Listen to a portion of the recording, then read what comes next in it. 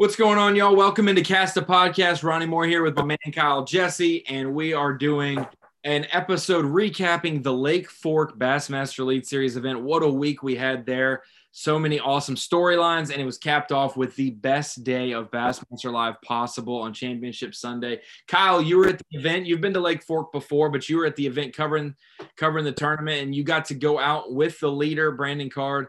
I've been in that position where I've had to cover the leader either on the final day, and you're like, hey, all of my photography dreams could come true today.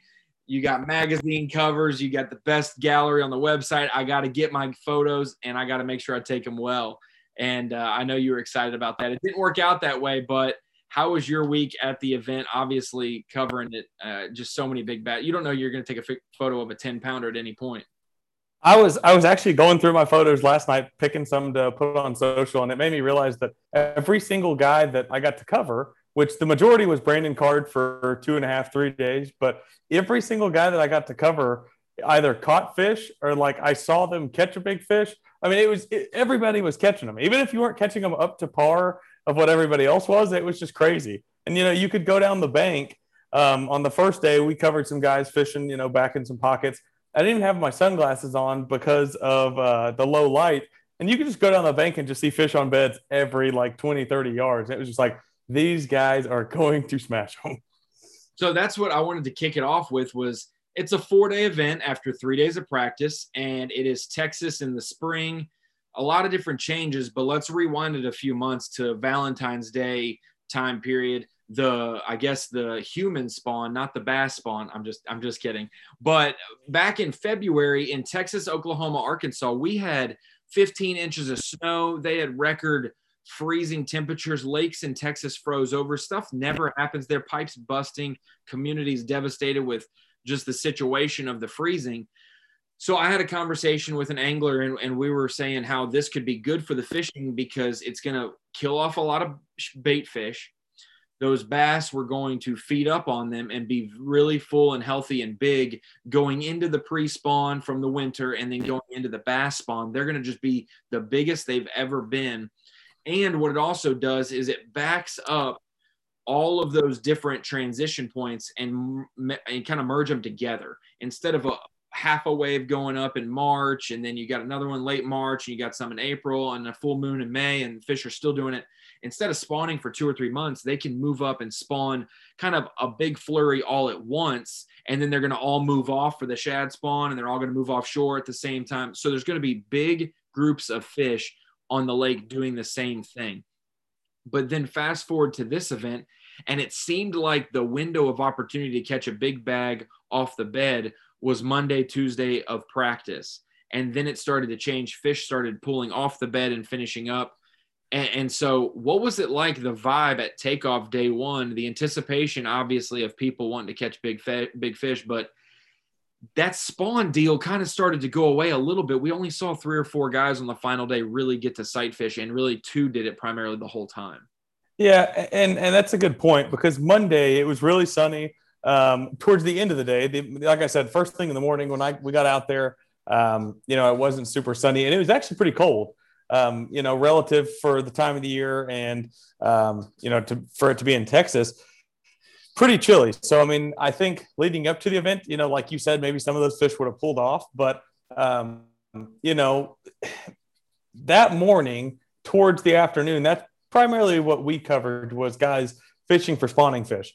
Obviously that's really volatile because you run out of fish. I mean, it happens all the time in spawning events, but that first day, watching those guys rotate, I got to watch Stetson Blaylock, Daryl Gleason, Josh Strassner, guys that did really well sight fishing the first couple of days. There was just so many fish, and you could tell they had a lot marked. Everything seemed like it would hold up. But a lot of events on Lake Fork, obviously offshore bite's going to play. And, when I say offshore, it's not like you're deep cranking in 20 foot of water. Some of those guys are fishing offshore in just a few foot of water, but a lot of those fish, you heard Zaldane talk about it a lot. There was fish in all phases of the spawn. So doing something like he did, or like Lee Livesey ended up doing, you could catch those fish moving out, and they weren't super deep. So As we're, prior to that event, you and I really expected it to be a blowout of shallow sight fishing. Obviously, it had the makings of that, and we saw that on day one. But like you said, over the course of 4 days, like you said, there was only a couple guys on the final day that were still sight fishing. Yeah, and the weather that rolled through Friday on day 2 of the event, obviously the day was shortened because it was expected to hit around the last couple of flights checking in. So they moved it up an hour or so. And then it was kind of a little bit delayed, like it maybe was about an hour after weigh-in would have been going on. So it rolled in a little later. Sure. They maybe have done a full day instead of losing an hour, but you want to be safe and not have half the field out there when hail and really strong winds come in.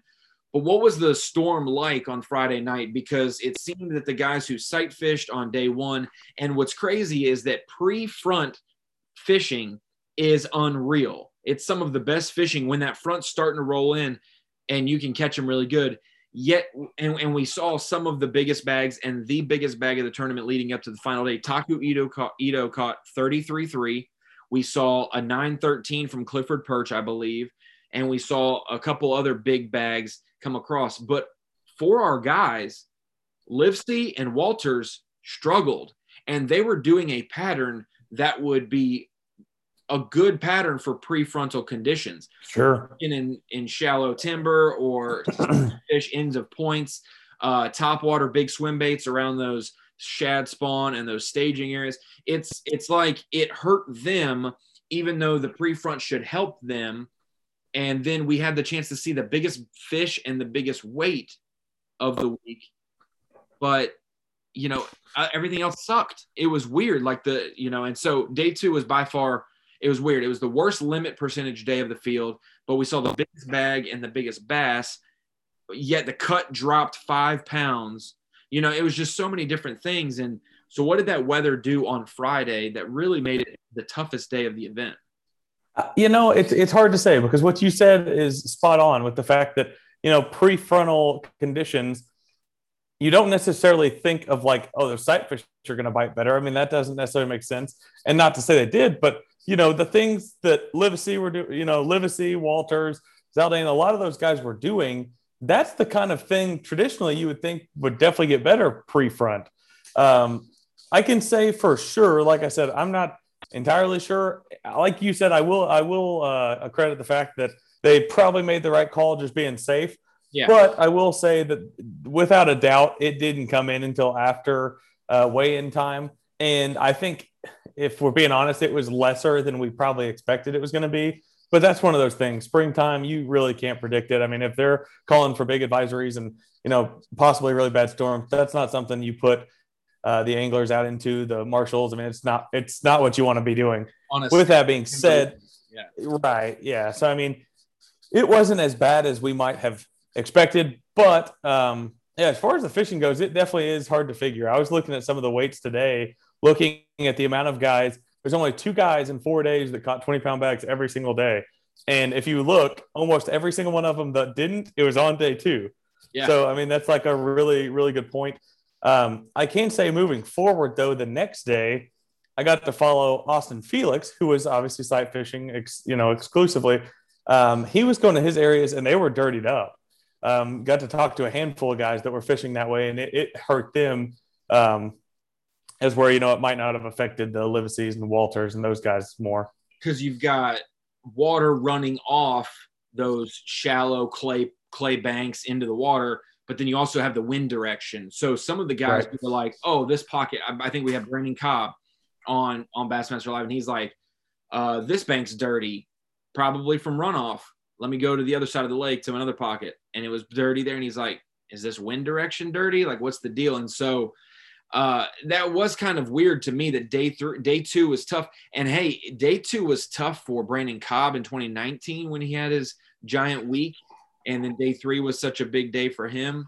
And so to see like Zaldane catch his limit late on day 2, Walters barely put a limit and made like a 1-pound cull in the last cast of the day to even have 15 pounds. Livesey only having 17.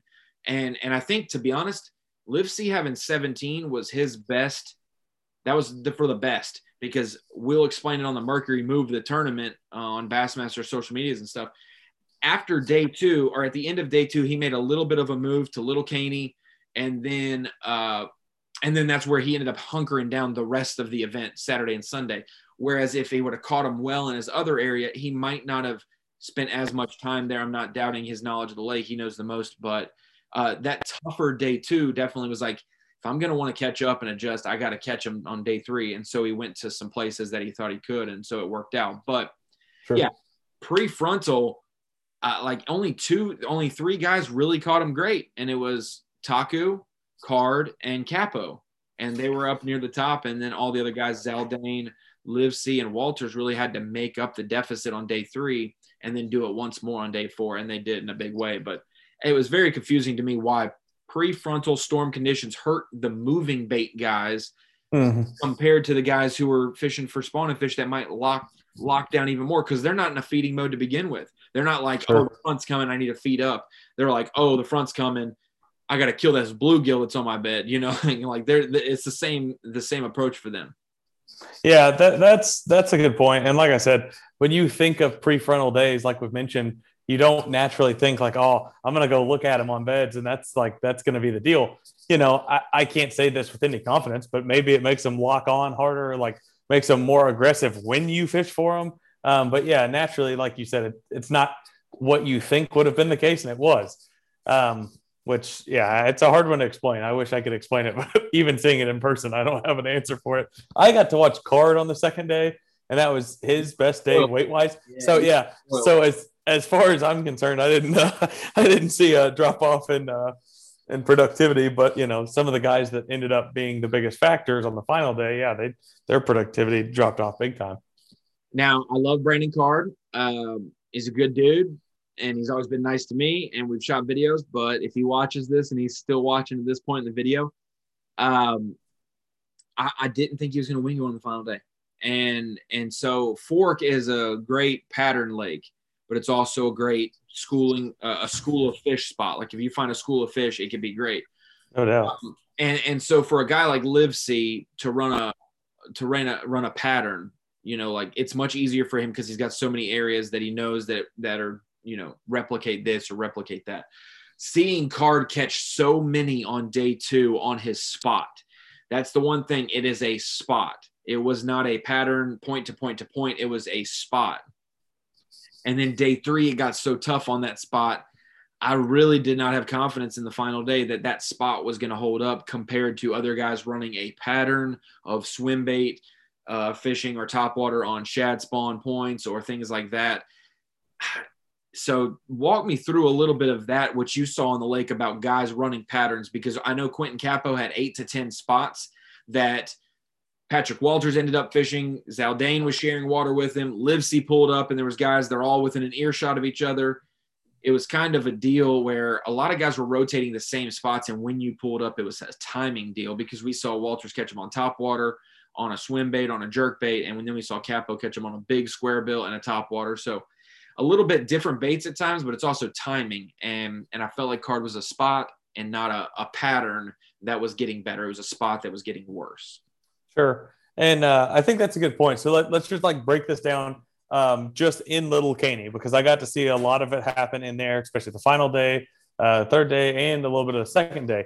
There was a handful of spots, let's just say 5 or 6, that every time we would pass by, those spots would be being fished by somebody, but it was never the same person. It would be Patrick Walters on the same spot that Livesey was on. And then Brandon Card ends up fishing, you know, not necessarily the same spots, but same general areas. And like you said, that's just kind of Fork in general. In my experience, like, and I said this to my boat driver, who's a big time fisherman down there. You could, you know, really tell he has a lot of knowledge of the lake. What's always been funny to me fishing Lake Fork in the past is the fact that you can look on Navionics or like your Lake Master map or whatever, and you could pick a spot, like an offshore spot, and be like, this would be good. You just drive to it blind, never having fished there, and there will be a boat on it. Because like you said, there's only so many places like that, and the fish do relate to those places like they should. You know, as where I feel like everybody that's fished enough lakes has those certain lakes where you're like, oh, the fish should set up on certain things, and they just don't. It's just the kind of the way they act. You know, you can't explain it. The fish there act like they should for the most part, which is good in the sense that you can kind of target them better, but it's also bad because everybody can target them, a lot easier. So yeah, and like you said, for Brandon Card, especially on the last 2 days, I was with him the second day when he really caught him good in that one area on that point, just kind of, maneuvering around in that area. But the final or the third day, he had to branch out, go to the other end of the lake on that one extended point where he ended up catching 3 of his keepers.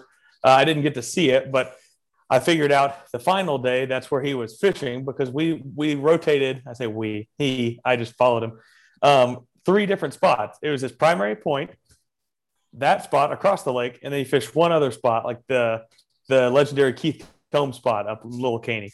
So yeah, I mean, you could tell that final day, it just seemed like, I don't know if he ran out of fish, but like you said, it was a real distinct, as were none of the areas that he had otherwise, other than maybe that point across the lake set up like that. So you basically have 2 spots that you're confident that set up the same.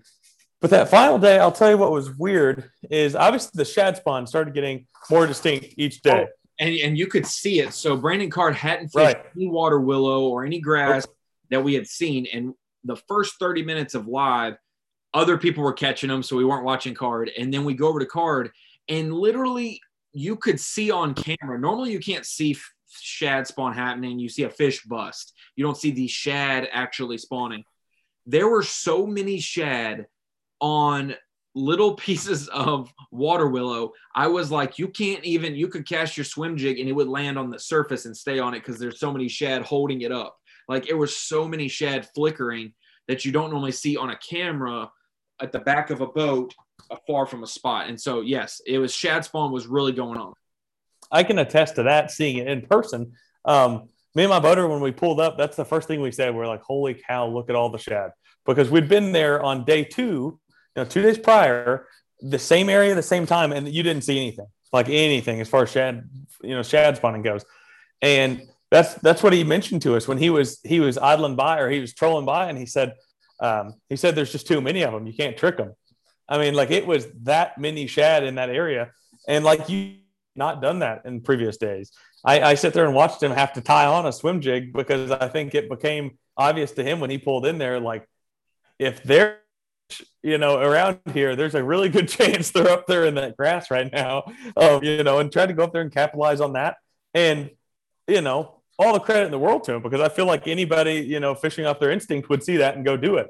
But like he said, it was just tricky because there were so many shad that it was really hard to trick them. I mean, you'd see a fish bust in the grass here and there, but I mean, it was like they were so everywhere that you couldn't pinpoint anything. And he fished that really efficiently and effectively, and they just weren't biting. Yeah, I feel like the day 1 and 2 guys who were doing the shad spawn stuff, they weren't fishing the shad spawn that was noticeable. They were fishing the shad spawn, the shell bars, and the hard clay points where they're not on something on the bank doing it like they would on grass or seawalls, but rather they're like under the water swirling and rubbing and the timber and whatnot. But on that final day, we'll get into some stats in a second because I did that on Dave Mercer's podcast earlier and gave him a couple stats. And so we'll go over that. But on that final day, Patrick Walters came to my house after the event stopped. He knocked out 4 hours of his drive before going to Pickwick for the Open. And he told me, dude, I rolled up and was like, what is going on my graph? Because he was obviously looking at live scope and jerking, his jerk bait or top water and glide bait around fish he could see.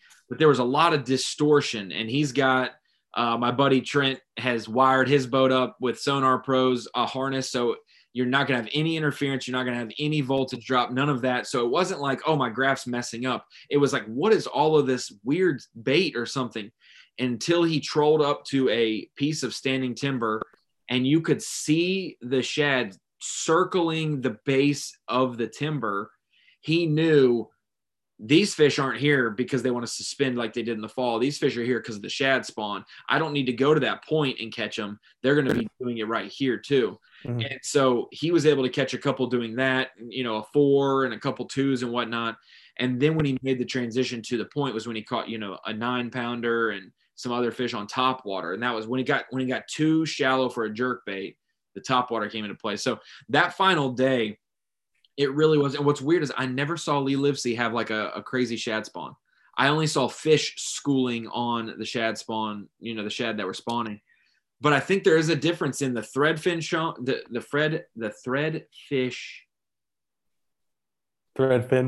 threadfin spawn. There it is. Threadfin spawn. I got it. So the threadfin spawn was what was noticeable on the bank, but the underwater spawn was the gizzard shad spawn that you couldn't necessarily see up on the bank, but they were doing their deal on those points. And so it was crazy to see Livesey only see like a 9-pounder jump in school, but not any busting of like little shad. And so I think that was a key to why every time he set the hook, it was a dang 3.5 or bigger. More isolated fish, maybe something of that nature. Yeah, and 3 8-pounders chasing after 27 gizzard shad instead of a bunch of 2-pounders trying to pin threadfin up against water willow. Yeah. Right. Yeah, and let's be honest, whatever Livesey was doing on that final day was completely different than what everybody else was, and that's hence the reason he caught what he did. And that's something he could probably explain way better than you and I could, especially his knowledge on that lake. But yeah, he was definitely doing something different than everybody else was. So I talked about this on Dave's deal. And I got a couple little notes written down, but what's crazy is 26.7. We knew that there were going to be some big bags of fork. Let's just not act surprised. We expected the century mark. We expected big bags. We expected the possibility of scaring the all-time record or the single-day record. Something was going to get scared record-wise. Well, we had 11 anglers catch bags bigger than the biggest bag of the season. So Brian New caught 26.7 on the final day at the St. John's to win that event. That was the biggest bag of the season. And we had 11 anglers beat that this week at Fork. There were 74 bags over 20 pounds. The top 10 all average 20 pounds, which is what you want to see in a big event. Everybody at least getting 80 after 4 days. And then when it comes to other things, Walters and Livesey breaking the Century Club and hitting the mark the way they did. Walters being the 9th person ever to do it multiple times in a career, and he's done it basically twice in 6 events, which is awesome. And then Livesey, when he broke it, he jumped into 16th all time. There have been 46 times that the century mark's been broken, and he's 16th with his weight of 112.5. And I told Mercer this, the real difference in Cobb and Livesey's century marks, Cobb's was about a week later, time of year wise. And the only difference in their weights was that Cobb had an 11.1 and Livesey had a 9.2. Their biggest fish of the week, that was just the difference in their total weight, was the difference in their biggest bass. And so I think that's something to notice, that it wasn't like a letdown. It was just one double-digit bite from being totally different. I also looked at some other things. There was like 189 fish that were 5 pounds or more. 5 pounds or bigger, 189 of them. I don't think I don't think I've caught like 189 like 3-pounders in my life, and they caught five, or they caught 5-pounders. They caught 189 of them in 4 days of the event. So some crazy numbers there. But one thing I want you to talk about. We knew it on live. I mean, it sounded like the boats were right beside Lee Livesey when they would celebrate and erupt with foghorns or just cheering. It sounded like they were right there. And then Wes Miller would fly the drone, and they were 100 yards away. And so they were giving him room, but there was one of the biggest flotillas we'll see on the Elite Series following him because he's the hometown local boy. What was it like covering the leader with the local guy with that crowd behind him, all within earshot? Patrick Walters was just down the cove, across the cove from him. Hearing a roaring crowd like at the Masters, they're at the 16th hole and you're trying to putt on the 15th hole to make birdie or to make par, and they're erupting on that green because someone just did something. And now you're thinking about, I got to make this putt because something crazy just happened. Like, that's exactly the analogy to fit what was going on. Jim Sexton used that exact same analogy to me this morning, asking me about it. That's because you and I. Okay, that makes sense. You guys were on the same page. But you and I have obviously talked about it yesterday, but it was insane. I made a comment to my boat driver. I said, outside of like the classic, you'll never see this like anywhere else. I mean, like it was incredible.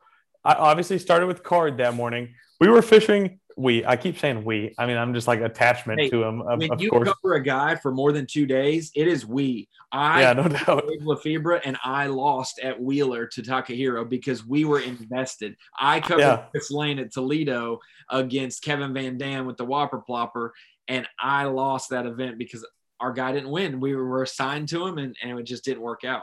But it's a team at that point. Right. So what was crazy is we were fishing. I'll say it again. I just said it again, like an idiot. Over a mile away from where Livesey was to start with, and I did it on my Navionics app, so I know it was about at least over a mile. Sponsor plug. Yeah, not sponsored. But, what was crazy is you could hear them when he caught those big fish early on. You could hear them as plain as day from that far away. I mean, plain as day, to the point that the first fish that he caught, you could hear him, and me and my boat driver just look at each other and we're like, holy cow, I cannot believe we're hearing this from that far away, because we passed them on the way getting there. So then he catches what I presume at the time was the 9-2, and it was so loud you could have heard it from Dallas, how loud it was. So to sit there and watch Brandon Card hear that, it was insane. You couldn't imagine. Chloe's barking. Hey, Dave, she is about as loud as that crowd was. You couldn't imagine a louder circumstance for him to endure on the final day, when at the time, which was crazy, he's the leader and we're the only boat following him. So it was such a unique situation that, like, I blogged about it and said that was like honestly an advantage, a huge advantage for Livesey, because without, Brandon Card was so early on in the day, and I'm not going to say he was spun out, but for a fact that had something to do with his like mental game. There's no doubt, because the second time it happened, his exact words to us were, Livesey must have caught another big one. So you don't think he knows what was going on when that was happening? Like, he clearly knows. He's so I mean, like, by the marshal either. It's right. He just knows. I mean, because who's in the area, and it was insane. And then fast forward, he goes around the corner to the spot that I call the Keith Combs spot, and all three of them, Card, Walters, and Livesey, are fishing within sight of each other. I could do a 360 around the boat and I could see all of them. When Walters catches the 9-pounder, he only had a flotilla of probably 6 or 7, which, it's still good.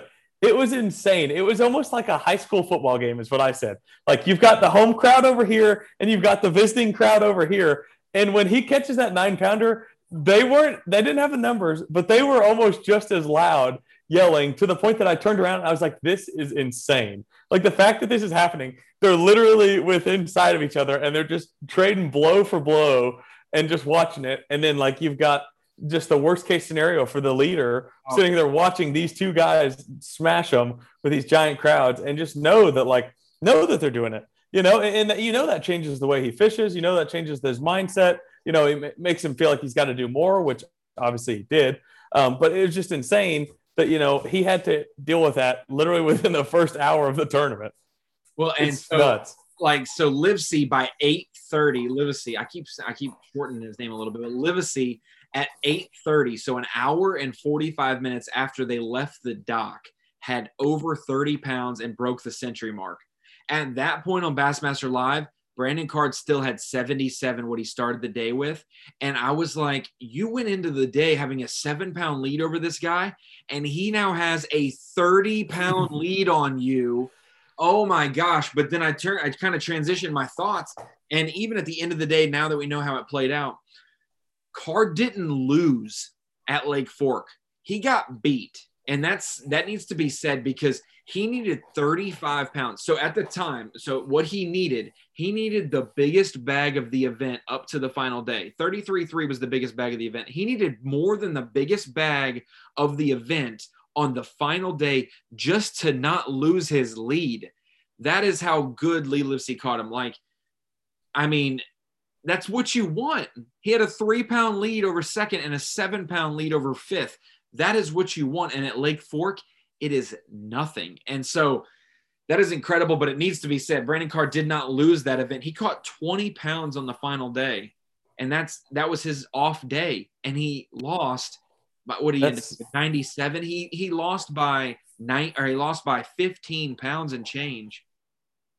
That's just you can't fight that. You have to have a career day and catch the biggest bag of your life just to not lose the lead you worked 3 days to get. That's what's crazy is like you saying that always. Anytime that train of thought comes to mind, it always makes me think of the Jason Christie Classic at Tulsa. Edwin Evers obviously won. Oh, yes. And that's the same principle. It's like, he dominates the tournament for 2 days leading into the last day. And it's like, you can live easy. You can rest easy with it, knowing that you didn't lose it. You just got beat. And it doesn't make it suck any less, but like, it's just like, you know what you did, like, ultimately what you expected to do or needed to do, and you still got beat. Like somebody has a career day like that, it just happens. There's not really much you can do about it, especially on fork when you catch that big of a bag. It's like you said, what you would have had to have had just to be, neck and neck with him. It's like you wouldn't have expected that to happen anyways. So it's like, it's crazy. Yeah, it changes from shame on me to kudos on you. Yeah, good. Well done. And speaking of that, it wasn't just like a career day. It was a Bassmaster day. And the third biggest single day bag in Bassmaster history. That is incredible. For the 5-fish era, I'm going to always say that because there was probably a time someone caught 50 pounds, but they had 27 fish in their limit. So whatever. But 5-fish limit, 42.3.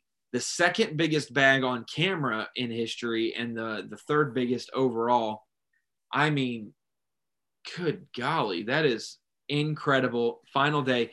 When he asked Holly Keene, his marshal and judge, hey, Holly, what's my smallest fish? I have, and what's my smallest fish? And she said, your smallest fish is 7.6 and you have 42.3. He's like, I don't even know what to do. I don't know where to go to catch a 7.7 to Cole. And I was like, the thought of, hey, I said on live, why don't you stay and just catch a 10.5 and break the all-time record right now? Like, he was that close. I don't know if we'll ever see another bag that close on the final day. We may see someone break 45 on day one of an event, but to do it on the final day in front of that many boats on your home lake and everything come to fruition like that, incredible. And to do it, I want to say, I'm going to pull two lures up because I don't have the exact one he has it with me, but to do it on a top water lure is incredible. And so he was using the saltwater Super Spook, and he didn't have a feathered treble in the back, which is something that, like, I don't know, it's law. Like, it's almost, it's religious law. You have to have a feather on the back of your topwater walking bait because that's just what you do. So for him to throw a bait this size and catch 42 pounds on it, he did catch one on a Rising Sun soft plastic, swim bait. What a day. I told my dad that night, I said, I would rather watch Lee Livesey catch 42 pounds on top water on Bassmaster Live than me go out catch 25 on Ouachita. Like a 25-pound bag, I would be thrilled, and I had more fun watching him catch 42 pounds. Incredible. It's insane. It's insane. I mean, when you think about it, like you were saying, I mean, that's just it's a piece of Bassmaster history. I mean, you'll remember that forever. And to be able to enjoy it on live, as were some of the previous giant bags we didn't have live. I mean, it's just incredible that everybody got to experience that as it was happening. I mean, that's just kind of the joy of Bassmaster Live and how lucky we all are to have it. But I mean, it was honestly kind of a bummer for me. Now, granted, I could go back and watch it, but you'll know what I mean on this. When you're on the water covering it, you get so tunnel vision to like what you're doing and trying to do your job and watch your guy and try to tell the story the best you can, that like you're almost upset that you didn't get to see all of it transpire on live. Granted, I got to see a lot of it in person, whether or not I would have wanted to. Not obviously I wanted to, but I didn't want Brandon Card to have to watch it too. But yeah, I mean, it was incredible, and I can't wait to watch the peak performance and some of the post stuff, just because I can't wait to see that entire day. I mean, I've seen some of the clips and stuff, but I mean, just what a performance. And it couldn't have happened to a better guy. I think we can both agree to. And, that's what you can't say enough about Lee Livesey in that area. It's not like they're just fans of Lee Livesey. That's just like an extension of his family. Like those people are his family. Like, I mean, it was insane. I put a Snapchat video on my story of the amount of people that literally walked behind the stage where they probably shouldn't have been, but nobody stopped them to sit to sit at like the bank waiting for him to get off the boat. I mean, it speaks volumes. I mean, you could put other guys on their home lakes in certain areas, and they'd have a huge following and a lot of fans. But like that was like a win for Lake Fork, if that makes sense. All the people, Minnow Bucket, everything that is like Lee Livesey, like it was a win for everyone, and you could tell that day. It was electric. It really was. So the fact that many people showed up to weigh in to see like 3 fish get held up because they were overs. That is another deal as well. If they show up to the Classic to see all the 5 fish and see those things, that's one thing. They showed up knowing they would not see fish except for one big one per guy maximum. They showed up for him, and it made me laugh. But executive producer Michael Middleton was in my ear on Bassmaster Live and said, "Hey, remember that bar clip of the crowd going nuts?" He said, "Do you still have it? And can we figure out a way to make it work?" And I said, "Yes, I got it. And I'm going to go get it to my man, Kevin." My man, Kevin, plugs in the footage because we had already done this with Lee Livesey's dock catch. Lee Livesey having that outstretch underneath the dock. And then right when he grabs it, the crowd goes nuts. And it's the bar erupts and it's hilarious. So I had it. I found it. I gave it to Kevin. Kevin worked his magic. And right when live ended, we posted it saying that, because Lee Livesey said, "Man, everybody at the Minnow Bucket having a good time watching this. Is going to be awesome." And if you've ever been to Lake Fork in the Minnow Bucket, it is a place that you stay. Like it's got rooms available, and it's a restaurant, and it's a little tackle shop. And in no way is a big bar. And the fact that we fooled that many people online that thought it was real, and we didn't they didn't think it was real, or they thought it was real, but it wasn't just because Bassmaster never tells a lie or something.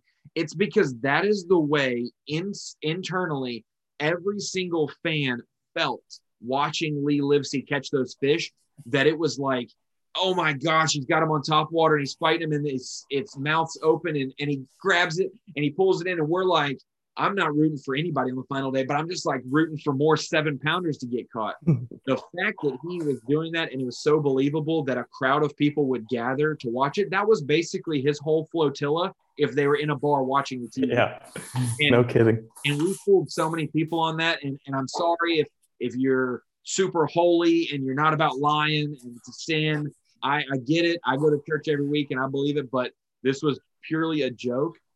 And it was one of the funniest things ever to see people like, man, I went to the Minnow Bucket a decade ago. They must have revamped it and done some renovations, because that was the most iconic clip ever. And well, as I would say, let's be honest. Whenever that was posted, we didn't think that many people would believe it either. I don't think anybody.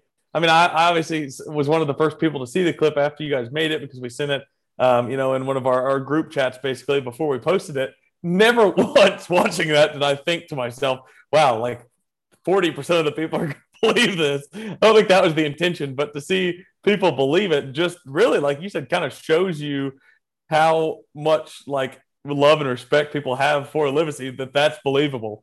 There's not a bar in Emory, Alba, Quitman. There's not a bar anywhere there that's close to that big, I don't think. But, for people to believe that, it really speaks volumes on Lee Livesey.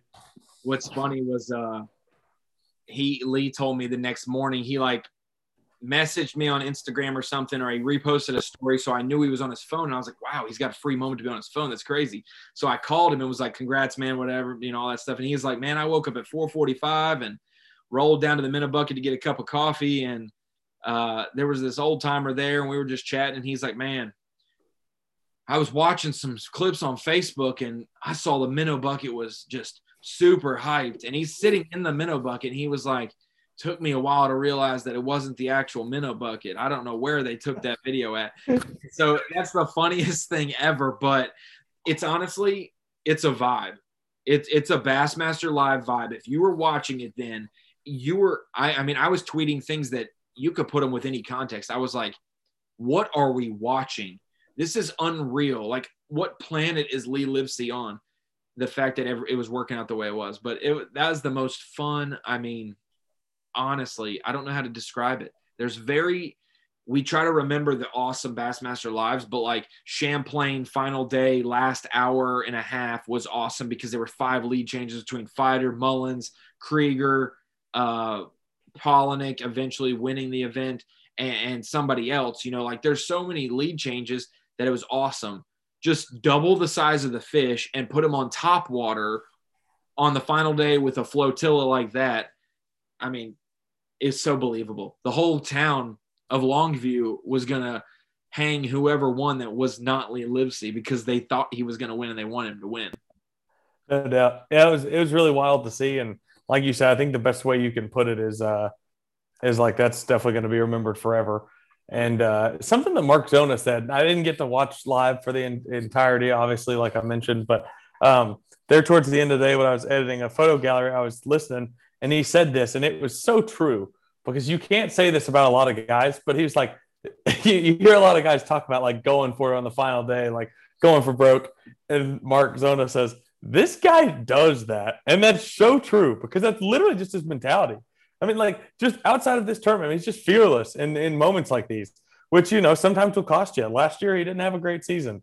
But like, it's incredible because the guy really does fish fearless, and you can just tell the way he operates and the way he does things. I mean, he's not scared to do anything. He's never like timid. And, that says a lot about a guy, when you're not fishing scared, you're not fishing like you're, and I say scared, nobody fishes scared necessarily, but more timid because no doubt.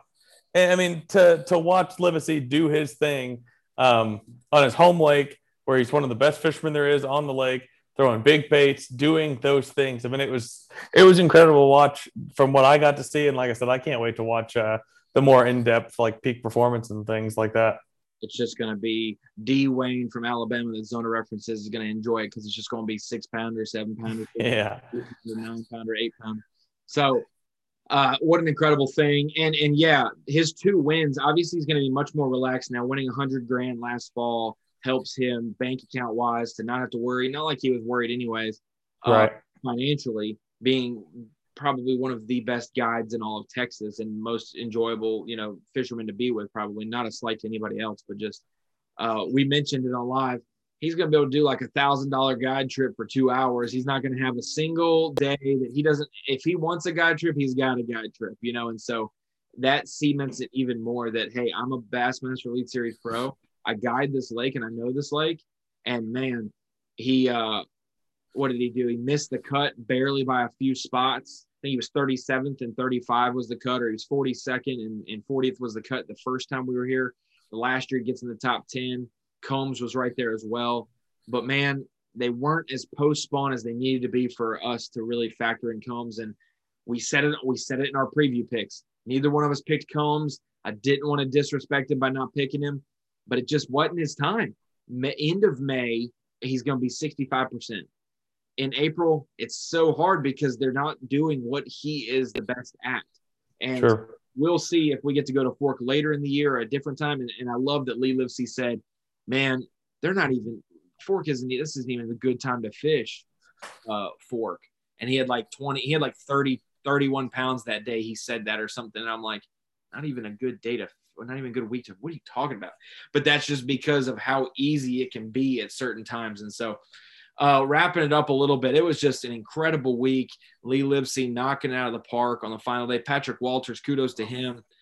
He busted up his knees and his ankle. He was leaving it all out on the line. He tripped and fell on Bass Live with a 4.5 in his hands and had to ice his ankle that night at my house. It was the most hilarious thing ever watching it back. But Fork was funny. Funny story for you before we get too off path. So you and I had talked about this yesterday, but Lee Livesey is one of those guys that ever since he came over, I say obviously both of us, and the big assist to you that we've been super close to, and he's just really one of the most likable guys you could ever imagine. And after I talked to him right after he won, gave him a hug, whatever, and then didn't really get to say much because he was just getting swarmed. And then he was about to put the boat back on the trailer, and he runs over and we hug again and we start talking. And I said, dude, that's insane. Like, it was just an insane day. just ask him. I said, like, comparatively, like, is that one of the bigger bags you've ever caught out here? And he, just asking, and didn't think it was, but he just like almost scoffed at me and was like, oh no. He's like, I've caught 48, 49, like, close to 50. I was like just casually, like as if I was it was like a disrespect that I asked him if that's like one of the biggest bags he's ever caught out there. He's like, for this time of year, yeah, I mean, that's pretty good. But he's like, no, I've got 48, 49, like close to 50. It's like, what? 50? Do you know what a 50-pound average is? That's a 10-pound average. That's a 10-pounder. Like, that's ridiculous. That's calling out his 7.6 and 7.14 with a 10-pounder, and he gets 50. That's crazy. Nuts. But anyways, yeah. So I had to tell that story because when you said that he mentioned that, that's basically what he acted like to me when I asked him if that's one of the biggest bags he's ever caught. He's like, nah. What's awesome, last thing, is that I drove down to Lake Fork last year and shot some footage of him. We did some tackle tips. We were right there across the bridge from the minnow bucket, and we were sitting there. It's like a vacant point. And we just pulled around there, and the background was the lake, and we did it up. And then we went and had lunch at the minnow bucket, and then I drove home. And he was getting stopped in the parking lot, not in his jersey, just walking. And he was just like, what's up, man? Yeah, blah, blah, blah. When's your next tournament? And all the old timers in the minnow bucket were like, hey, when you leaving for the road again? I watch all your events now. And they're all talking to him. I cannot imagine the feeling, two feelings. One, I'm a crier. So when I think about and I put myself in the moment of some of these guys, I'm like gonna throw my shoulder out, fist pumping, and then like cry because it means that much to you. You work your whole life for something, and to see Lee Livesey idle through his flotilla late in the day with about an hour and a half left and start to cry because of how many people were there, what he had done with his limit, and that he was about to accomplish on his home lake. That's incredible. And I cannot imagine what it's like now doing it in front of your home fans, being able to see them that night, your friends and family, and then now every morning after that you get to live in the glory of that, not get complacent, but just have the support. He's going to see someone different every single day when he's in town that's going to be like, dude, you gave me the motivation to try to get out there and throw a big bait that I've never done. You given me, I came from Ohio to fish Lake Fork because of you. Like how cool it must be to be Lee Livesey winning on your home lake like that when it's so hard to win on your home lake in an Elite Series event. No doubt.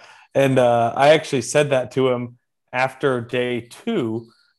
He walked by, like, fist pumped, and I said, yeah, not bad for your third time here, because on Instagram earlier that week, he had, did a preview or whatever, like, basically promoting the event.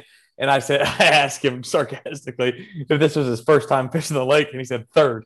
And then when he walked away, I'm almost certain he thought that I was giving him a hard time for this being his third time here, and it's like his first chance to really win. And he started walking away. I was like, boy, I really hope he didn't take that the wrong way because I didn't mean it like that. But yeah, I mean, like you said, if there's no person that was more disappointed the last 2 fork events than him, because I mean, without a doubt, he's one of the best fishermen on the lake outside of the Elite Series, just the best fisherman on the lake.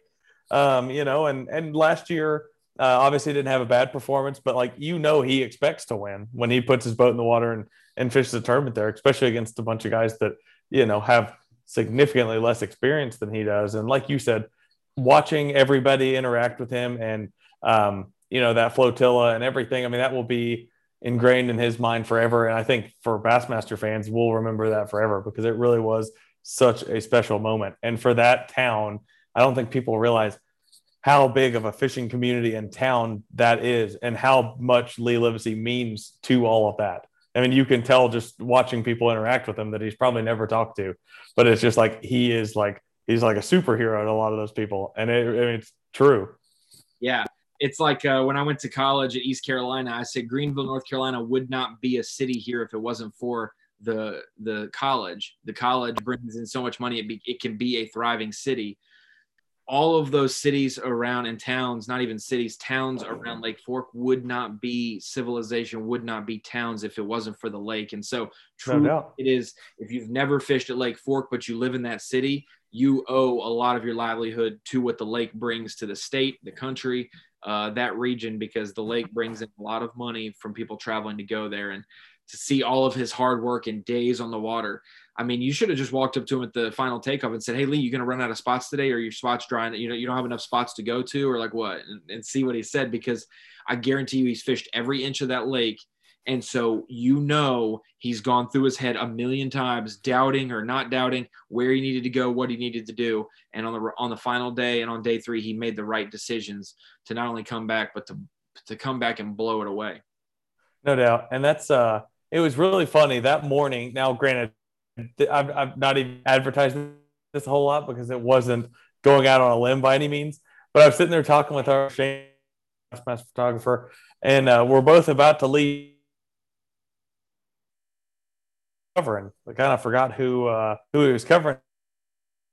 I looked at him and I said, "A really bad feeling that Lee Livesey is going to have a huge day and win today," just because you knew going into the last day, if there was anybody that had something up their sleeve, obviously Lee Livesey. That's why I said, like, it's not going out on a limb, but to see it, looking at Bass Track, and I text Shane. I said, I don't want to say I called it, but I called it, because I mean, you knew at that point it was like he wasn't going to slow down. Like he was going to shut the door as quick as he could on that tournament. Yeah, I honestly thought that it was going to be 3rd through 5th, one of those guys, Zaldain, Walters, or Livesey. And, Zaldain lost a 6 and maybe a 7-pounder, I don't know. And it still wouldn't have been enough. He'd have still lost. He'd have been enough to break the century mark, but not even factor. And so nobody lost the event. 98 guys did not lose the event. One guy won the event, and that's what we can classify. He stamped it, and thank goodness I picked him for Mercury Drain the Lake. I won't be able to pick him again, but one different thing, I'll add this right at the end. For Mercury Drain the Lake, if you pick the winner, you get double points. You get the points that you would get for a first-place guy plus 300 or 300 more, basically, and him winning got you double points. The Classic will get you triple points. And so, hey, for Mercury Drain the Lake, if you pick a guy and you can't use them the rest of the year, you might as well pick them when they win the event, because that's the most you're using it to the best of your ability. And so that's my goal this year, is for my 8 anglers each event to pick the winner out of my 8 guys every time and save it. So it's going to be. Now, I'll give credit to you on this train of thought, but I hadn't given it enough thought, I guess, as far as my strategy. And the first time we got on, the Caster podcast and talked about Drain the Lake, that was one thing you said. You said, you have to look at an angler, and I've done this for both tournaments, and think, is this tournament their best chance to win all season? Because whatever tournament that is, as much weight as winning the event carries, with double points, you're not going to have a chance to compete if you don't pick the winner. So that's been my train of thought every time I pick my team. It's like, is this tournament this guy's best chance to win? And I think that's probably one of the most appropriate thoughts you can have. I think I went from 67% going into the weigh-in to 1,600 points to 85% and 1,900 points. And I'm exactly where I want to be, because all the guys above me probably burned a lot of smallmouth guys. They burned the Johnstons, they burned a Felix, they burned a Fighter, and I did not. And I didn't burn Keith Combs either. I'm excited about that. He didn't have the greatest finish. He literally had 12 pounds for 4 fish, 24-pound limit, and 12 pounds for 4 fish. Mind blown that 2 of 3 days Combs didn't catch him. While we're doing this, what you just said, I almost sent this to you via Snapchat today, or just anything, I was going to send it to you via text. So I did the wrap-up story for fantasy, like I do the day or two after every single event. And I mentioned the winning Drain the Lake roster. And I read that roster and I thought to myself, boy, did you not ruin, you won the tournament, but did you use a lot of picks that I probably would have saved? Sure. Let me just read you this list, okay? Wait, what's this? Brandon Paul. Was it Monger CB? Brad 705. Okay. For Drain the Lake. Yeah, okay. So you have Brandon Polnick, Chris Zaldain, Seth Fighter, Brandon Cobb, Drew Cook, Chris Johnston, Lee Livesey, Patrick Walters. Oh my God. He doesn't have anybody left. Who's he? Who are you going to pick for the Classic? I know. I don't even it was just so funny to me, because I was like, you know what? It was like, you know what? That's great. He won, so you can't bash him. He whooped my butt. He whooped yours. But at the same point, I'm looking at that and thinking, man, for the longevity of the season, that's a lot of heavy hitters that are gone now. I'll let him spank me this event because I'm gonna spank him about 6 more times the rest of the year. That's for sure. I thought you'd get a good kick out of that. Congrats to him, obviously being the first ever winner. That's awesome. But I saw that. I literally laughed out loud because I was like, man, like as good of a team as he picked, those are a lot of guys that are going to factor for the rest of the year too. Hey, enjoy it while it lasts because it just ended and it just lasted. Yeah, but I appreciate you joining me. That's incredible. We'll have to talk about that in the preview for Neely Henry. And no pressure, Neely Henry. You only got to follow up the final day of Lee Livesey catching 42 on Fork. That's what you got to live up to on day one of Bassmaster Live. But appreciate you joining me, Kyle, and I will talk to you soon, man. Absolutely. Enjoyed it. Hey, looking forward to the next show. Are you going to Neely Henry in Guntersville or what? I'll be at both of those events as far as I know on boat since it's not too far from here. That's something I mentioned today. I'm really looking forward to my adopted new home lakes. So getting to see that tournament's actually going to be really interesting for me. And I've actually been looking forward to this one for a while. It might not be Fork as far as weights go, but it'll be interesting, no doubt. I don't want to make fun of this guy, but he said, hey, I set my Neely Henry lineup and I just posted it. Check it out. And so I approved his post, and his winning weight for Neely was 85 pounds. So I think he's still stuck on Lake Fork because I do not think it's going to take 21 and a half a day at Neely. But what do you think? We'll just think about that the next couple of days. We're going to do the preview, and we'll get into that. But I think it should be still a solid event, a different event. Spotted bass, largemouth, river fishing, Coosa River. I'm excited for it, whether it's tough or not. But, Kyle, appreciate you joining me. I'll see you on the next one in just a couple of days. Outstanding.